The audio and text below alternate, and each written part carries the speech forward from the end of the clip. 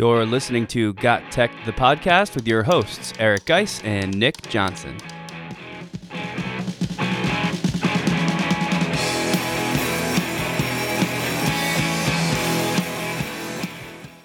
Welcome back to Got Tech, the podcast. This is episode 104 called 17 Best Kept Secrets in Google Apps for Education. In this episode, Geis and I will discuss 17 hacks, tips, tricks, and extensions that teachers should be using when using Chrome and Google for Education apps. We'll also discuss some of our latest published content and share a giant announcement that we've been alluding to for the past few episodes. This is another one you don't want to miss. Check it out.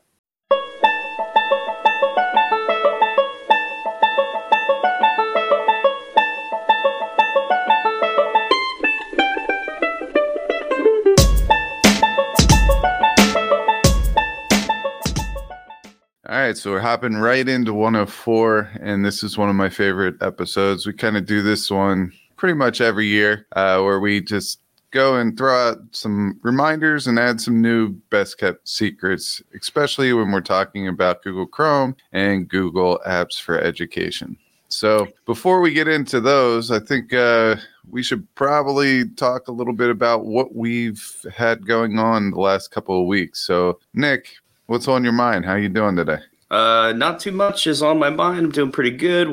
As we're recording this, I'm deep in the mid-year or the end of quarter or end of semester, whatever you want to call it, the big grading push, because we're sort of starting a new marking period here, which means there's lots of that, everybody's favorite bookkeeping stuff to take care of. So lots of grading, lots of emailing, lots of students checking on their grades. And as you know, that stuff is pretty time consuming, but I also always kind of look forward to it because it's when it's over, it's sort of like a fresh start. So that's what I'm dealing with now. What about you? What's going on? A little bit of the same. We just wrapped up our podcasting course. So I'm trying to listen to the last 8 episodes or so that was turned in to me. We were remote the last 2.5, 3 weeks. So students really had to get a little bit creative on how they were going to record and edit their podcasts and things like that. So we had to find some alternate routes rather than the traditional setup that's in our podcasting rooms. But,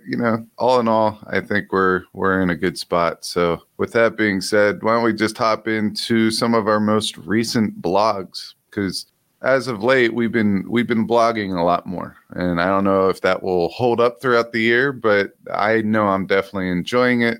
It's allowing me to showcase some tools that we don't talk about as much, or some tools and tips and tricks that just they need to be out there.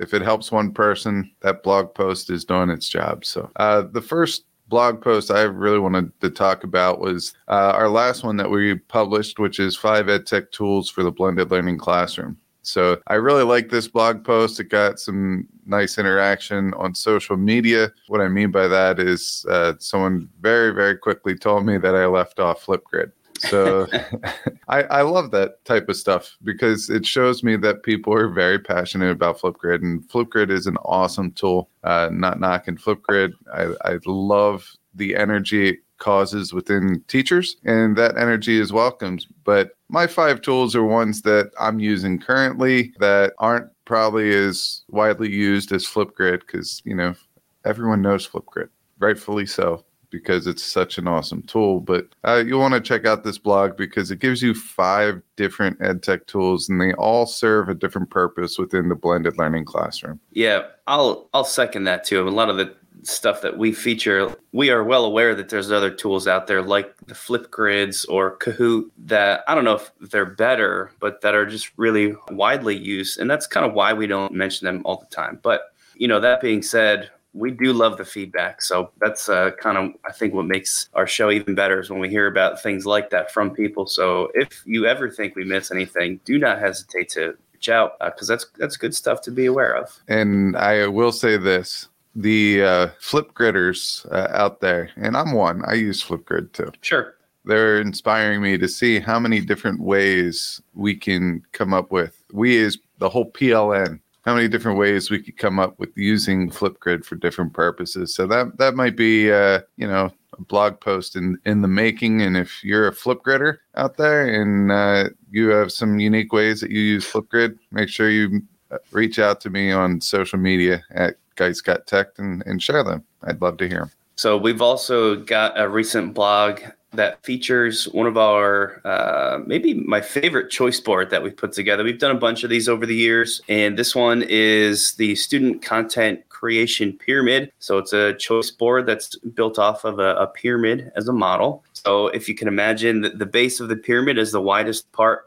I think it has like 4 different blocks, and those 4 blocks at the bottom are that's the choice part, the student choice part, where they get to choose a different type of project. So, I think in our sample, and you can get a copy of this when you go to the blog post, it's got like a podcast or a video or a storyboard, and you can edit those to whatever projects you want your students to be able to choose between. And then as they go up, it just kind of refines each of those projects to the end result, the peak of the pyramid, and everybody's going to have the same end result regardless of which project or what product they're choosing to create, and that is posting it and publishing it.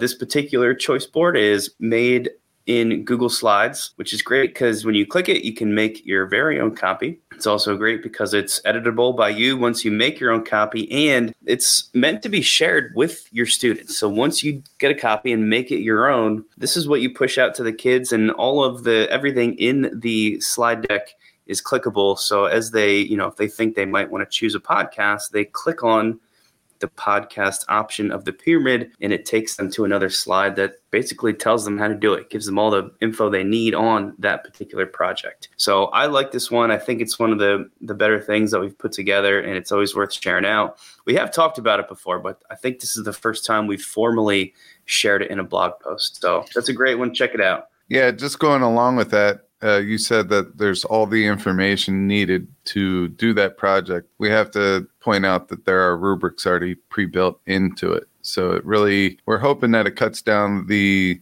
time it takes you to prepare this type of assignment for your classroom. All right, so let's get into the next one. Last week, actually, it started about a month ago, I just started getting all these ideas on how to use one of my favorite ed tech tools, which is Mote. We talk about this all the time. Everyone knows I'm obsessed with Mote, but they keep coming out with more functionality to that tool. What I did is I made a blog post called Why I Mote, and there's 5 templates that you can use in your classroom. And I also mentioned the Mote Learning Hub, which has a whole bunch of other free templates that you could use in your classroom. So some of the ones that are included in this are the Mote Presidential Map. So it's a way to annotate maps. You can put any type of map that you want in there, but it gets students working with the map, and they could drop in their own motes. I did one on the presidents where each student will get assigned 1, 2, maybe 3, depending on your class size, presidents. And what they would have to do is do some simple research, where they're from, a couple interesting facts, and then what they would do is drop a mote on the state that president was from. So that's one. There's another one, a claims evidence reasoning template. And I believe the third one was there are a couple different writing exercises, whether you're doing a book review, doing a summary on a book, or if you're writing your own story. Well, I did 5 of them, and then a couple days after I published it, I thought of a couple more. So I published those on social media. Maybe I'll link them into the show notes as well. But it's another writing exercise one. But the one I really like is the one on leadership, identifying leadership characteristics. So it asks students a question: what are some leadership characteristics that make up a leader? And they identify those either by typing into the Google slide or by sharing it with the Mote. And then they go find a couple of YouTube videos showing motivational or leadership videos. A lot of times these are characters in videos. And the third box is asking the students to link it back to the characteristics. What about this clip portrays a leader? Why do you think this is a leader? And how are these leaders different between your 2 different clips? So I think those are some good templates that you could easily use, especially the leadership one, maybe at the beginning. I know we're starting the second semester, so maybe the beginning of the second semester, you could do it as an icebreaker. Yeah, lots of great tools there. And, Moat is great because it's so leveled in that you can use it as literally just its purpose of making your Google commenting faster, right? Making it more personalized by using the voice recording commenting that was kind of built out of. But these templates that you've been working on, and almost, if not all of these, are Geis's creation. He's really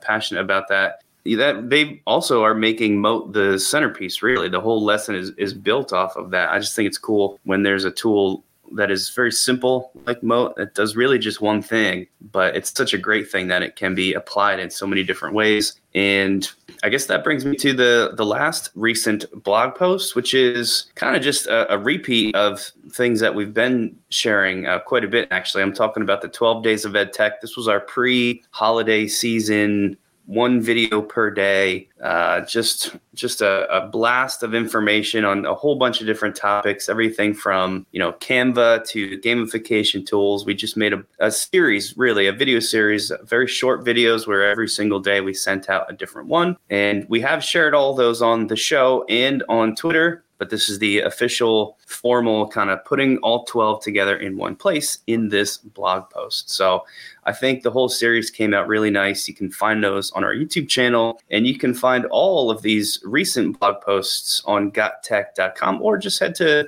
the episode 104 show notes, and you can find direct links to them there as well. This podcast is a proud member of the Teach Better Podcast Network. Better today, better tomorrow, and the podcast to get you there. Explore more podcasts at www.teachbetterpodcastnetwork.com. Now let's get back to the episode. So if you're listening to the podcast, you just heard our big announcement. We are now part of the Teach Better Network. If you're watching us on video, you will not see that. You'll have to go over and listen to the announcement on the podcast. But we are part of the Teach Better Podcast Network. We're super excited about this opportunity. For a while now, we've been trying to think about how we can make a greater impact on educators and try to help them out. And one of the ways is to combine with something that is bigger than ourselves. And that's what we did. We joined up with the Teach Better Podcast Network. Super excited. They are great people over there. We reached out. We said we had interest. We met a couple times. And, I just think it's a mutually beneficial relationship. And we have a lot of goals that align to one another. So we're very, very excited about this. Yeah, I like to think about it as, our podcast, which has really been flying solo for the, past 3 years since we've been doing it. We're now part of a larger flock of podcasts, which is really awesome. And I'll make just the Teach Better website, teachbetter.com, part of, one of our featured tools for this episode. If you don't know about it, it's a lot more than just a podcast network. If you go to teachbetter.com, they have all kinds of things like professional development. They have academies that you can sign up for, a whole, all kinds of videos on everything from just inspiration to more concrete lesson ideas. They're the best. And, just the podcast network is one small piece of what they do. But we, like Geis just said, we're super excited to be part of a podcast network, and we're really proud that it is the Teach Better one because I think they are awesome. So that's fantastic, and we're happy to be there. And with that, I think we can get into the main segment of this episode where we will talk about some best kept secrets, some hacks, some tips, some tricks. I think we've got about 17 of these, maybe a little bit more depending on how you break them apart. But man, I don't know. This is always one of my favorite topics to talk about because these are just little things that are just fun to know. They make your digital life a little bit easier, a little bit smoother. And I think almost all these are focused on stuff in the Google platform. So Google education apps. And I'll let you kick it off with these this list that we put together for today.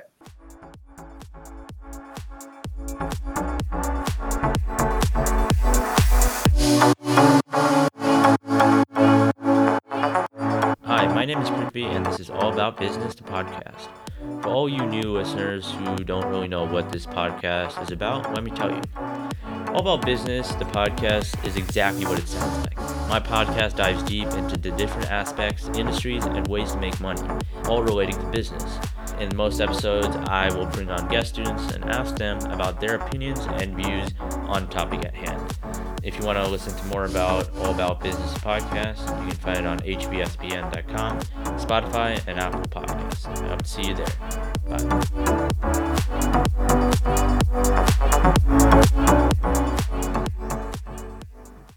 One thing we got to say before this, some of these you're going to know. But for the teacher that finds out one of these, that's really who, I don't know, that makes this type of a show worth it. We go to conferences a lot less since COVID, but we're getting back into it. We'll be at Pete and C next month and NJECC in March, but we bring these tips there. We don't bring them all 17 or all 19 of them every time we go out. We'll just pick one that we want to focus on that time and just be like, hey, by the way, did you know this? Most people will say yes, but there'll be a couple of them like, no way, I didn't know that. And I wish I did a long time ago. It would save me all this time. So some may be a review, some may be new. And that's what we're really shooting for here. A nice mix. Because we're trying to get everybody, closer to the same spot. I think that's a great goal to have. So the first one we're going to deal with is just in Chrome hacks. Actually, the first two, one of which I'll do and one which Nick will do. And one of my favorites, and this is an oldie but a goodie, is tab reopen. So I am a tabber. I will have 17 tabs going across the top of my screen. I'm comfortable with that.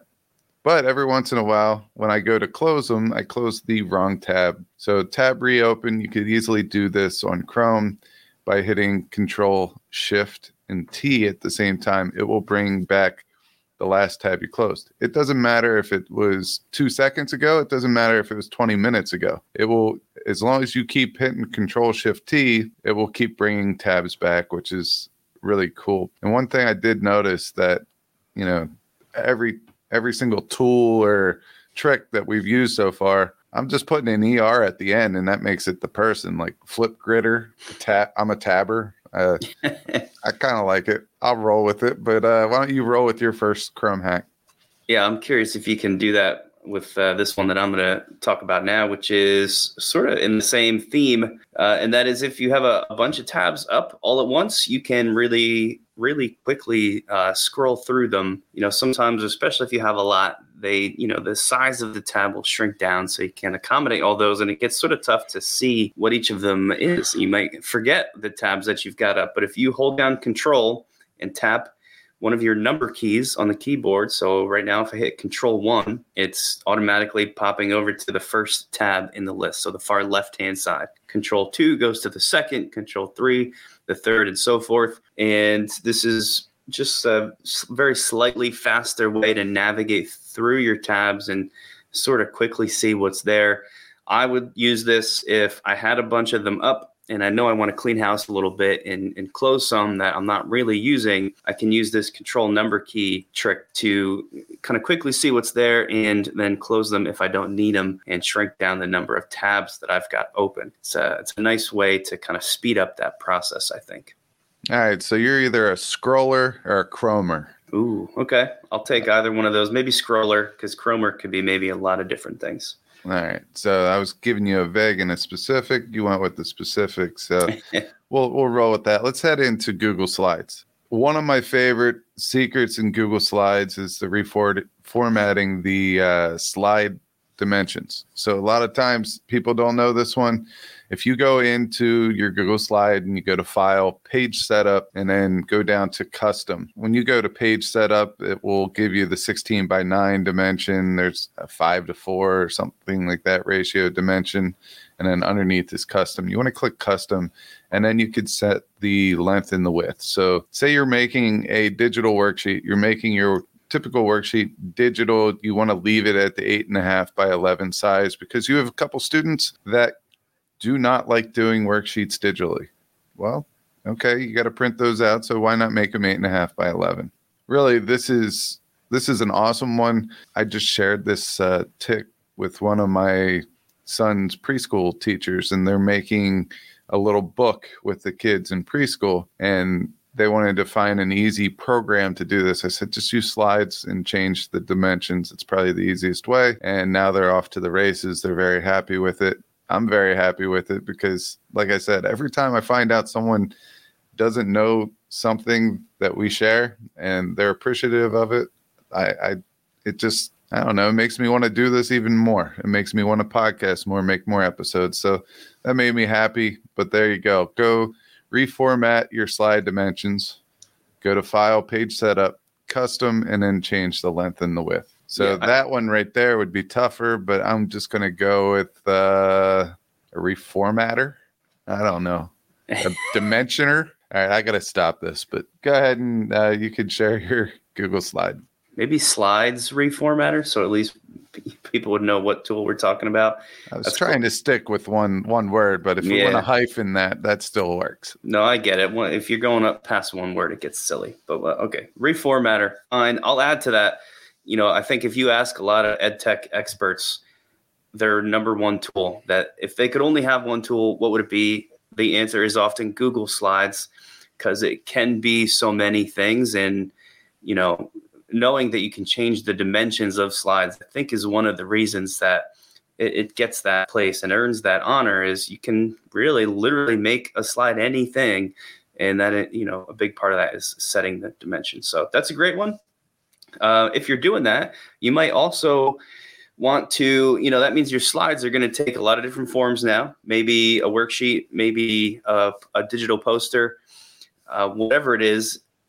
You are probably then sharing that with your students in some way. And if there's images in those slides, you might not want those images moved or messed with. That image might be part of the background, let's say, and you want it to stay where it is and look a certain way. You can do that instead of just putting the picture in the slide as an image, because then obviously once your students have it, they can click it, move it, delete it by accident. You can add it to the background of the slide by simply right-clicking on a blank slide and then going to choose image and finding that image and automatically making it the background. If a student really wanted to, they could access that, of course, and change it and delete it, but that's not really what we're trying to work around here. We're just working around mistakenly clicking it, or just that picture getting in the way and kind of being a nuisance if you're adding in text boxes and other things to the slide. Put it in the background, though, and you don't really have that concern anymore. And it's something that we see, an odd number of times. People come in all the time wondering how to get pictures into the background of a slide. So it's as simple as right-clicking on the slide itself, using that pop-up menu, going to choose image. And that's another great tip for editing your Google Slides. Yeah, with this one, I get this one a lot with math teachers. They want students to be able to work on math problems without moving the math problems around within Google Slides. So just showing them how to have the math problem as the background image, that takes care of it. And that allows them to use the annotation tool, which can get a little messy with just a touchpad or a touch screen, but at least the background will not go away. So that's pretty good. Let's go into Google Slides next. Oftentimes students write their reports in Google Docs. I might say Google Slides, but we're going Google Docs anyway. So oftentimes they'll write their reports within Google Docs. It's just where they go as a word processor, especially with Chromebooks.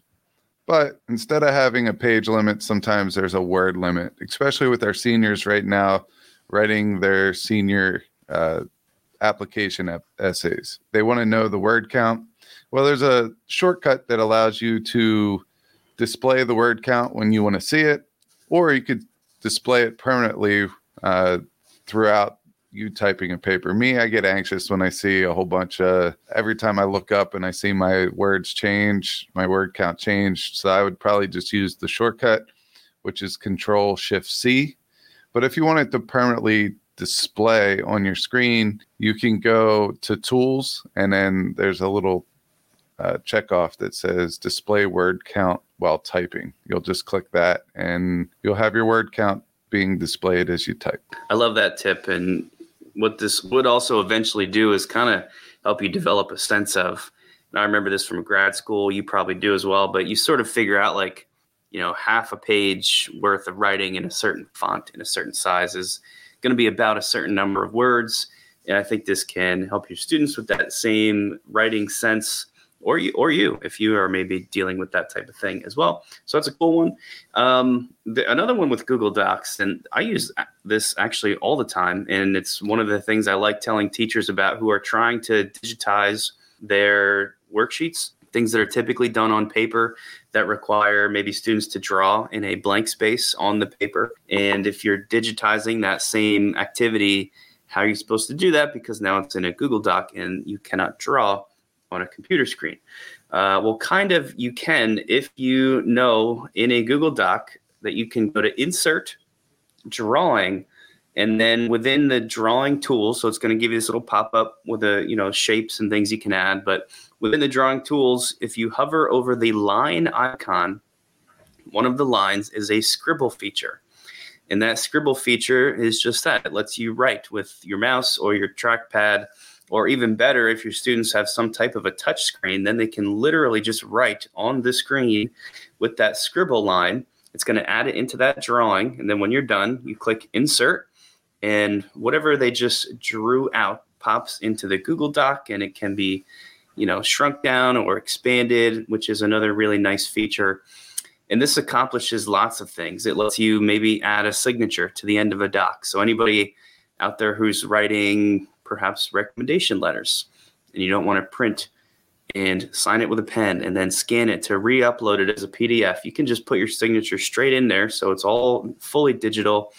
And, your next time your students are making some type of a diagram or a model, that drawing feature can be done digitally with this tool, with going to Insert, Drawing, and then the scribble line icon. I love that one. I use it all the time, and I love telling people about it too. Yeah, that's a great one. There's a lot of little neat tricks that you can do inside of Google Drawings. I know that we can't embed videos directly into Google Docs, but there's a way through Google Drawings. I'm trying to look in my Twitter because I did have a contact with a student who sent me a way that you could do this, because I believe we mentioned this on another podcast. What I'm going to do is I'm going to share that name in the show notes.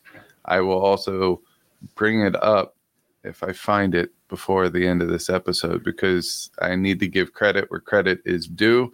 But if you go into Google Drawings, you can embed your video within that drawing and bring it into a Google Doc, which is pretty cool. So I will look for that in a little bit. Until then, I'm going to go into Google Sheets now. One of the things with Google Sheets, and that's probably my worst knowledgeable app, but I'm getting better at it. I'm practicing more, getting more familiar with it. But one thing that always drove me nuts is if I wanted to type out something within a Google cell, and I only wanted it to be like 3 or 4 words, and then I wanted it to do a line break. So go down to the next line within that cell. So we're not going to a new one. We're not doing text wrapping. We're just typing. Maybe it's a header of a category, and underneath you want to say in centimeters or whatever. So if I'm in a science table and I'm saying the length in centimeters, I want underneath that in brackets. Well, you could do that, and it's not hard to do by adding a line break. And what that is just Control Enter when you're in the cell. So once again, it's not text wrapping. It's adding a new line on purpose before the width of that cell has been reached. So that's my hack for Google Sheets. Yeah, this used to make me nuts. I would sit there hitting enter to try and go down a line. But when you hit enter in a spreadsheet, it just brings you down to the next cell. And maybe you don't want that. Maybe you want to have a different line in the same cell. So that's a really good one that drives a lot of people nuts, me included. So try to remember that one, guys, if you can. As well as if you're in Google Sheets, you can actually add checkboxes that you can interact with, like clickable checkboxes by simply going to Insert Checkboxes. So that way you're essentially making a list, and that list, it has these little checks next to it. So as you complete them, you can click it and it checks it off. It's like a ready-made digital to-do list, just like you would write out and maybe cross off things. And now you can have that same experience digitally. I'm a big to-do list guy, as you probably know, if you listen to to our show. And this is a nice way to digitize that, as well as if you are sharing to-do lists between, within a group maybe.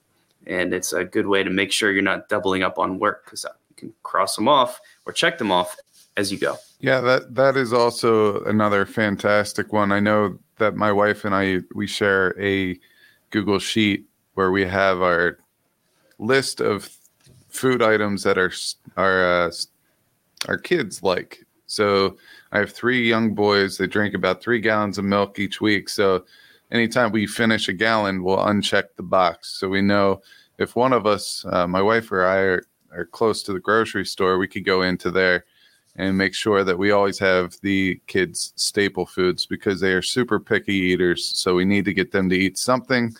So we always revert back to the same 12 things while offering them other options, which they tend to never eat. So that wraps up the Google Sheets hacks. Let's get into Jamboard. And this is an awesome one. Most teachers have gotten into Jamboard since remote learning.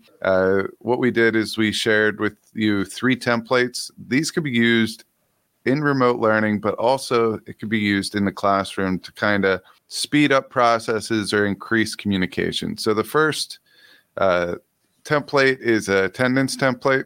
We have a flex period. It's called recitation, where students have 30 to 40 minutes to work on homework or go find a teacher and get extra help or go take tests, things like that. So usually the beginning of that period is chaotic because students have to check into their recitation room and then they go away. They go to a teacher, or they're working, or they're going to the media center, or whatever it may be. So an easy way to do attendance right at the beginning is to share a Jamboard with them. And this is a Jamboard that they would access every day. It has all their names in boxes. And then on the outside of it, it has green check marks. So what they have to do is drag the green check mark into the box. Now, this might not be something that you can do right away, like the first day of class, because you have to build a rapport with your students and make sure that you have trust between you and them, and let them know that this is something that they could easily manipulate and they shouldn't abuse it. So they shouldn't check in someone else. You need to lay down some ground rules.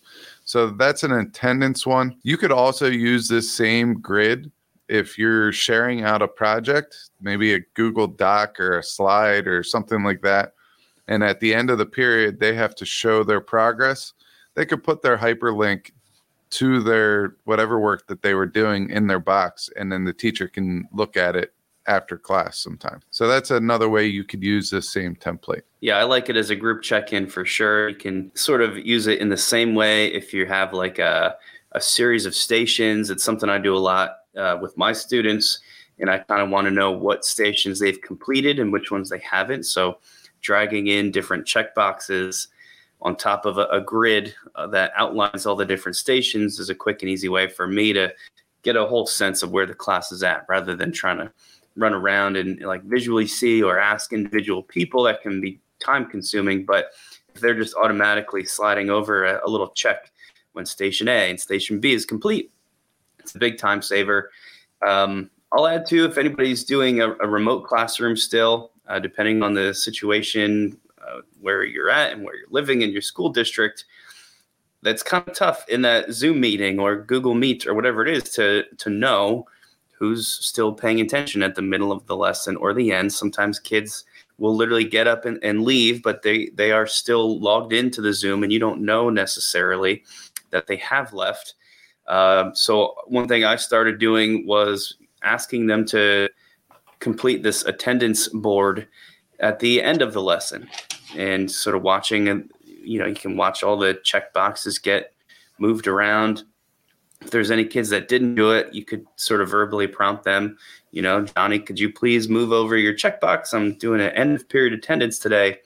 And if Johnny doesn't do it, Johnny's probably not there. And if he is there, he's not listening at all. He might just have the volume turned down.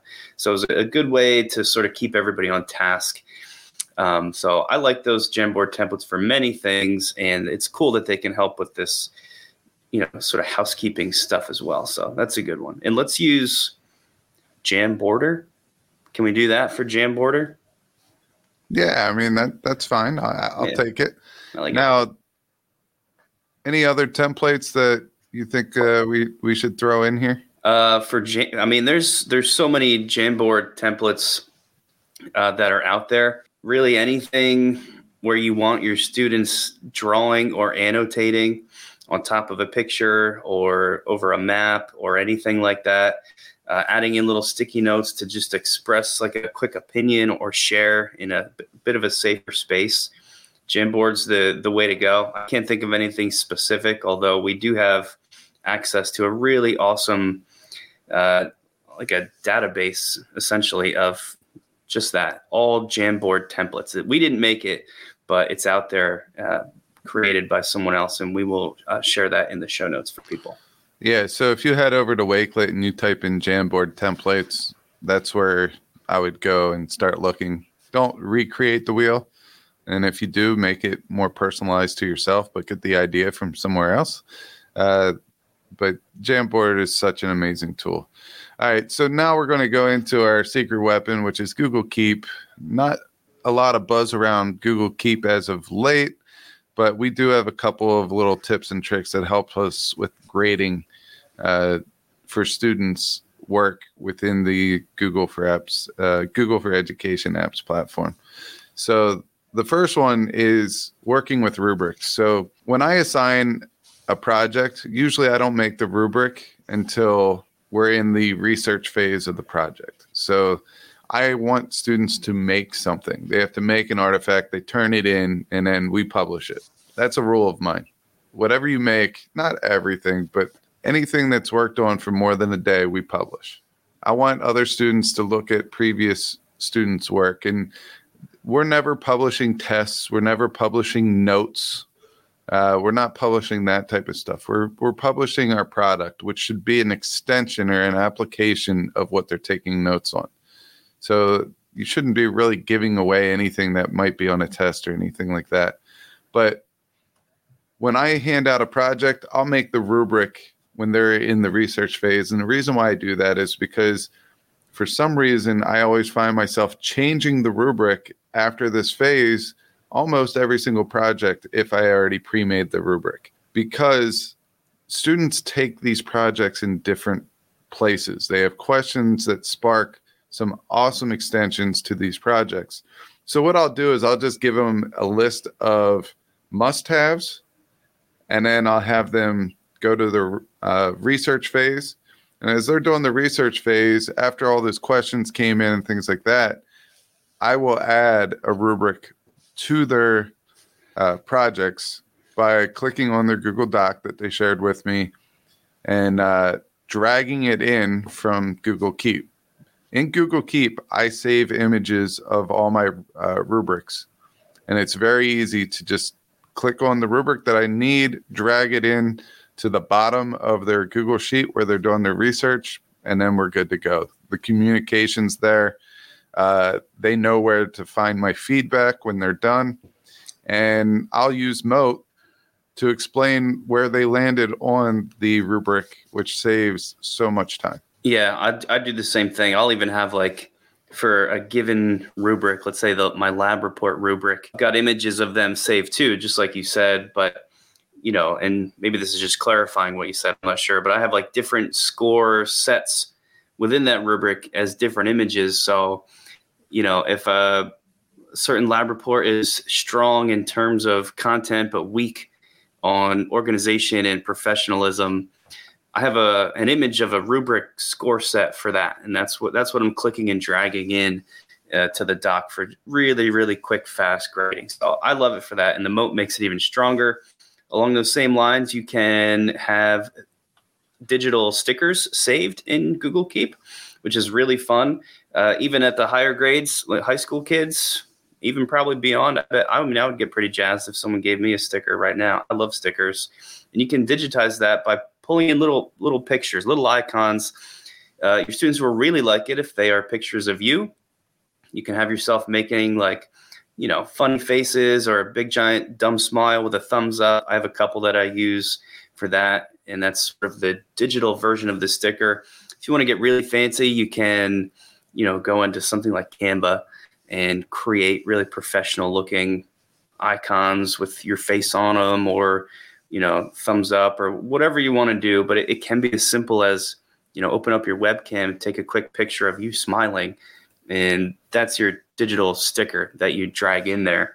And there's tons of really cool applications of this. It's one of the things that can really help build that rapport, which is sometimes lost when you digitize things, and you can still do it. And if you're using it to make these digital stickers, you want to go really crazy, you can even turn them into GIFs. A lot of your screencast recording programs like Screencastify, you can just record a quick 3-second snippet of your face waving, and you can automatically download that as a GIF.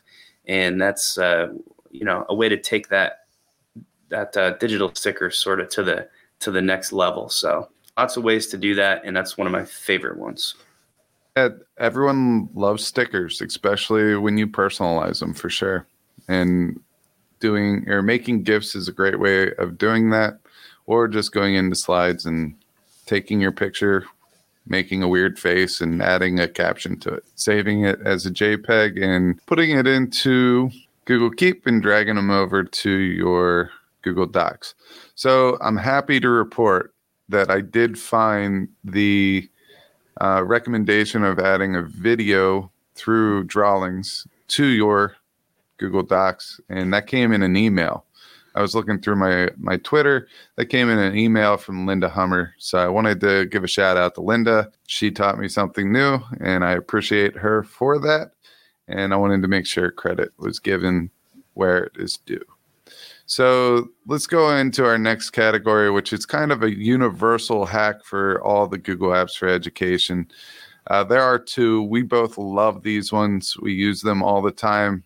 They are one of the best kept secrets. And the first one is the activity dashboard. So if you go into tools, whether you're in docs, slides, sheets, whatever it may be, if you go into tools, at the very bottom, you'll see activity dashboard. And you can go ahead and click on that. And what that's going to do is it's going to bring up who's viewing the document. It's going to bring up viewer trend, any comments that's been associated with that document, and any type of sharing history. So if you're giving some type of open-ended questions to students and you don't want them to share them with other places, this is a good spot to see if they're doing it. Obviously, if they make a copy, you won't be able to see the copy sharing history, but you can for this particular document. Or if someone says that they don't think that you shared it with them, you could go there to double check whether you did or you didn't.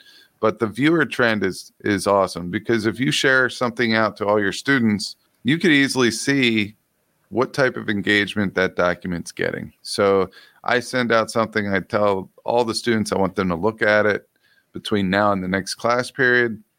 And then I go in, I see only 5 people out of 24 actually opened the document and looked at it. Well, the writing's going to be on the wall. When you go in, you know that everyone's not going to be prepared. So you might as well determine how you want to deal with that at that time. So Activity Dashboard is a pretty awesome tool that not a lot of people utilize. Yeah, or if you have a specific student, I've run into this with different projects or lab work, usually because I have one, like a lab report rubric help doc that's posted on my website, and I can, it's view only, so they should just be viewing that one copy. Nobody should be making their own copy. So, I've had students before that I'm trying to help do a better job, and they're telling me, "Oh yeah, I'm using your help document for sure." I can go there and see definitively who has viewed it, like by name, and that's really helpful for me to go back and say, "No, you haven't," or "Yes, you have been using it. So let's figure out what else is going on here and what else I can do to help you." I got to hop in here because you just sparked something. I love when you do this. It's awesome. You probably hate when I interrupt you, but sorry in advance. It's going to happen for at least another 100 episodes. But group work. Oftentimes we want to know who's doing what or who's actually contributing to the document. So if you tell each group that they have to share a document with you, you could go into that activity dashboard and you can make sure that all 5 people in that group have at least accessed the document. Because if not, how are they contributing to the work? And questions can be asked at that point. So that's also, a nice little spot where you can see if students are keeping up with their share of the group work. Yeah, totally, man. No, I'm glad you jumped in with that because that's an important way to use it. The next one that is sort of a universal thing is the Explore tool. So when you have a Google Doc up or, really any Google tool, if you go to Explore, which is under the tools again, so Tools Explore, there's a keyboard shortcut for that. Control-Alt-Shift and I think I. Yeah, that's a lot of keys. Probably just easier to go to Tools and Explore, but this is really great because it opens up the Google Omnibox, which is essentially a little pop-up where you can automatically search for images and things to bring into that document without leaving the tab, which is another big time saver.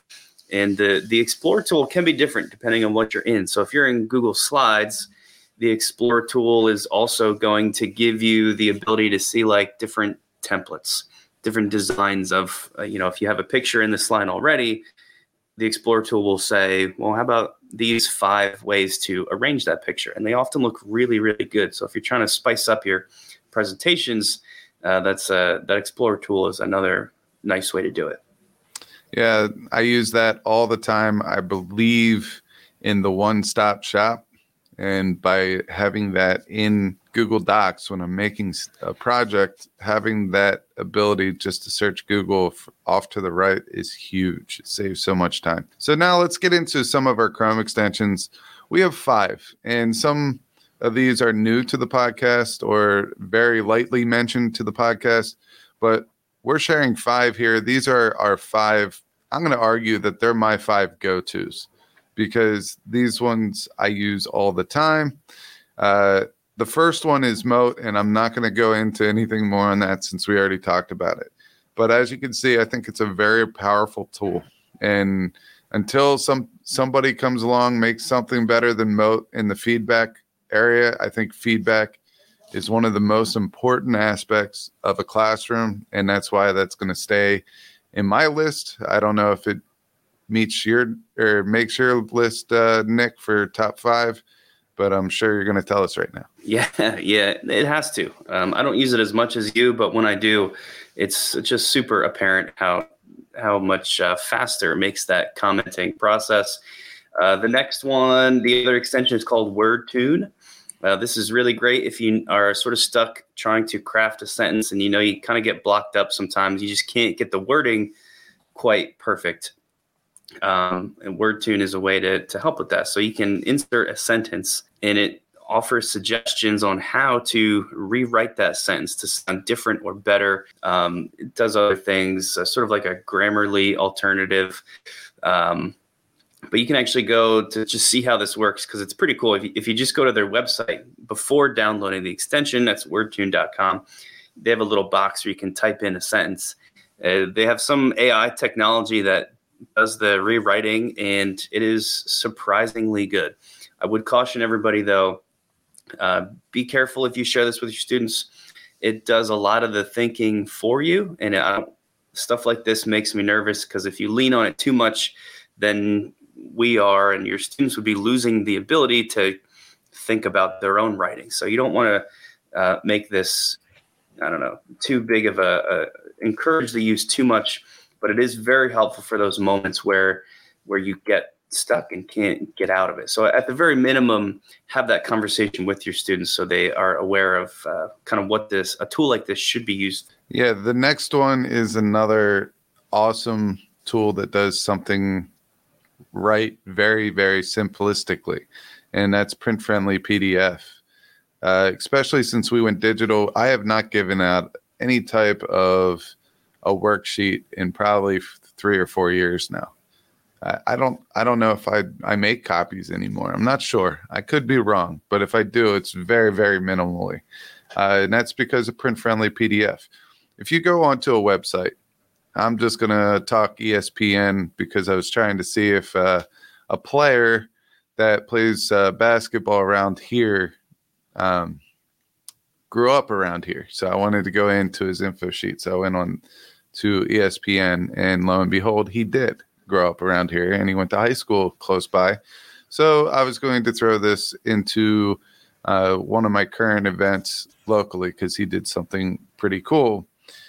But when I went on the ESPN site, the site was very congested with other videos and advertisements and all that. But with PDF, print-friendly PDF, it's an extension that allows you to, once you have it downloaded, you click on the extension, it's going to bring up that page, and it's going to allow you to clean it up very easily. So all these videos came up, and I wanted to make sure the videos weren't on there. You're not going to be able to watch a video, a stagnant video, so really it would just be a picture at that point. But I don't want that there. I don't want it cluttering the page. So what I do is hover over each video and advertisement and anything that I don't want, and it brings this trash can image over that image or whatever you're clicking on, and you can click on it and it goes away, and it really cleans up the website, or if it's an article or whatever it may be. So you could save it as a PDF, or you could print it in a friendly way. Save ink. Yeah, it's a great tool, as well as LastPass is a great tool. We all, are logged into so many different websites and apps and subscription services these days. I have a handwritten list that's like 30 passwords long now that I try to keep it handwritten for security reasons, but it's not complete, and I lose track of some even with that because I have to constantly update it by hand. But there's extensions out there that will hold your passwords for you and do it in a safe way, supposedly. I haven't heard anything different about LastPass, so I'm going to assume it's super safe. It's a free one. It's a really good one. I use it. I'm pretty sure Geis uses it as well. And it does exactly that. It just remembers all your passwords for you, so you don't have to worry about it as much, including when you have to change them. It automatically updates to the new one.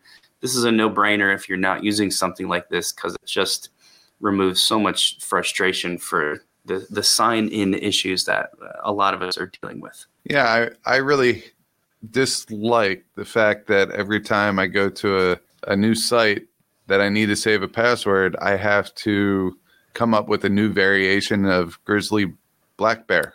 Yeah. I mean, I have to add like an exclamation point at the end or some type of special character. Sometimes it's eight characters long. Sometimes it's 12. Well, guess what? LastPass has your back. Go use LastPass. All right. Our last extension we want to mention here is OneTab. We brought this up very early in the podcast. It's a tab manager. Nick likes the organizational piece of this, but he still doesn't believe in having multiple tabs open, so it doesn't really work out for him. But for me, it does. And I like this. Google has done a nice job at providing teachers and users with ways of organizing tabs into groups and whatever it may be. But there's one functionality that I think OneTab does better. All right. Not only can you name a whole list of tabs and close them into one tab. So when you hit the OneTab button, all 10 of your open tabs will go into one tab, and they will be hyperlinked so you can access any of those 10 whenever you want. But you could lock it so they always stay together. You can name it. And the biggest thing that I like here is that you could share it. So if I have 10 websites in which I want my students to work in, I could save those on one tab and then share them out with a hyperlink so the students can keep accessing them. A lot of times we get carried away. We let our students go out and do research, and when they have so many different options, it takes them a long time to really get to starting the research process. One of the first exercises of research that I believe in is giving them boundaries, maybe 5, maybe 7 different sources that they could search from to get their research, at least for the first time that they're doing research. And then after that, let it be an open book and let them go at it. But this is a good way to especially if you're crunched for time, just get them the resources that they need, let them use it, and then push it out to them. And that's where they have to stay. So it's also a great lesson then to go over how to make a works cited, because you already have all 7 or 10 of those there, so you can demonstrate how to do it so they have a good example of it. But that is OneTab, another amazing tool.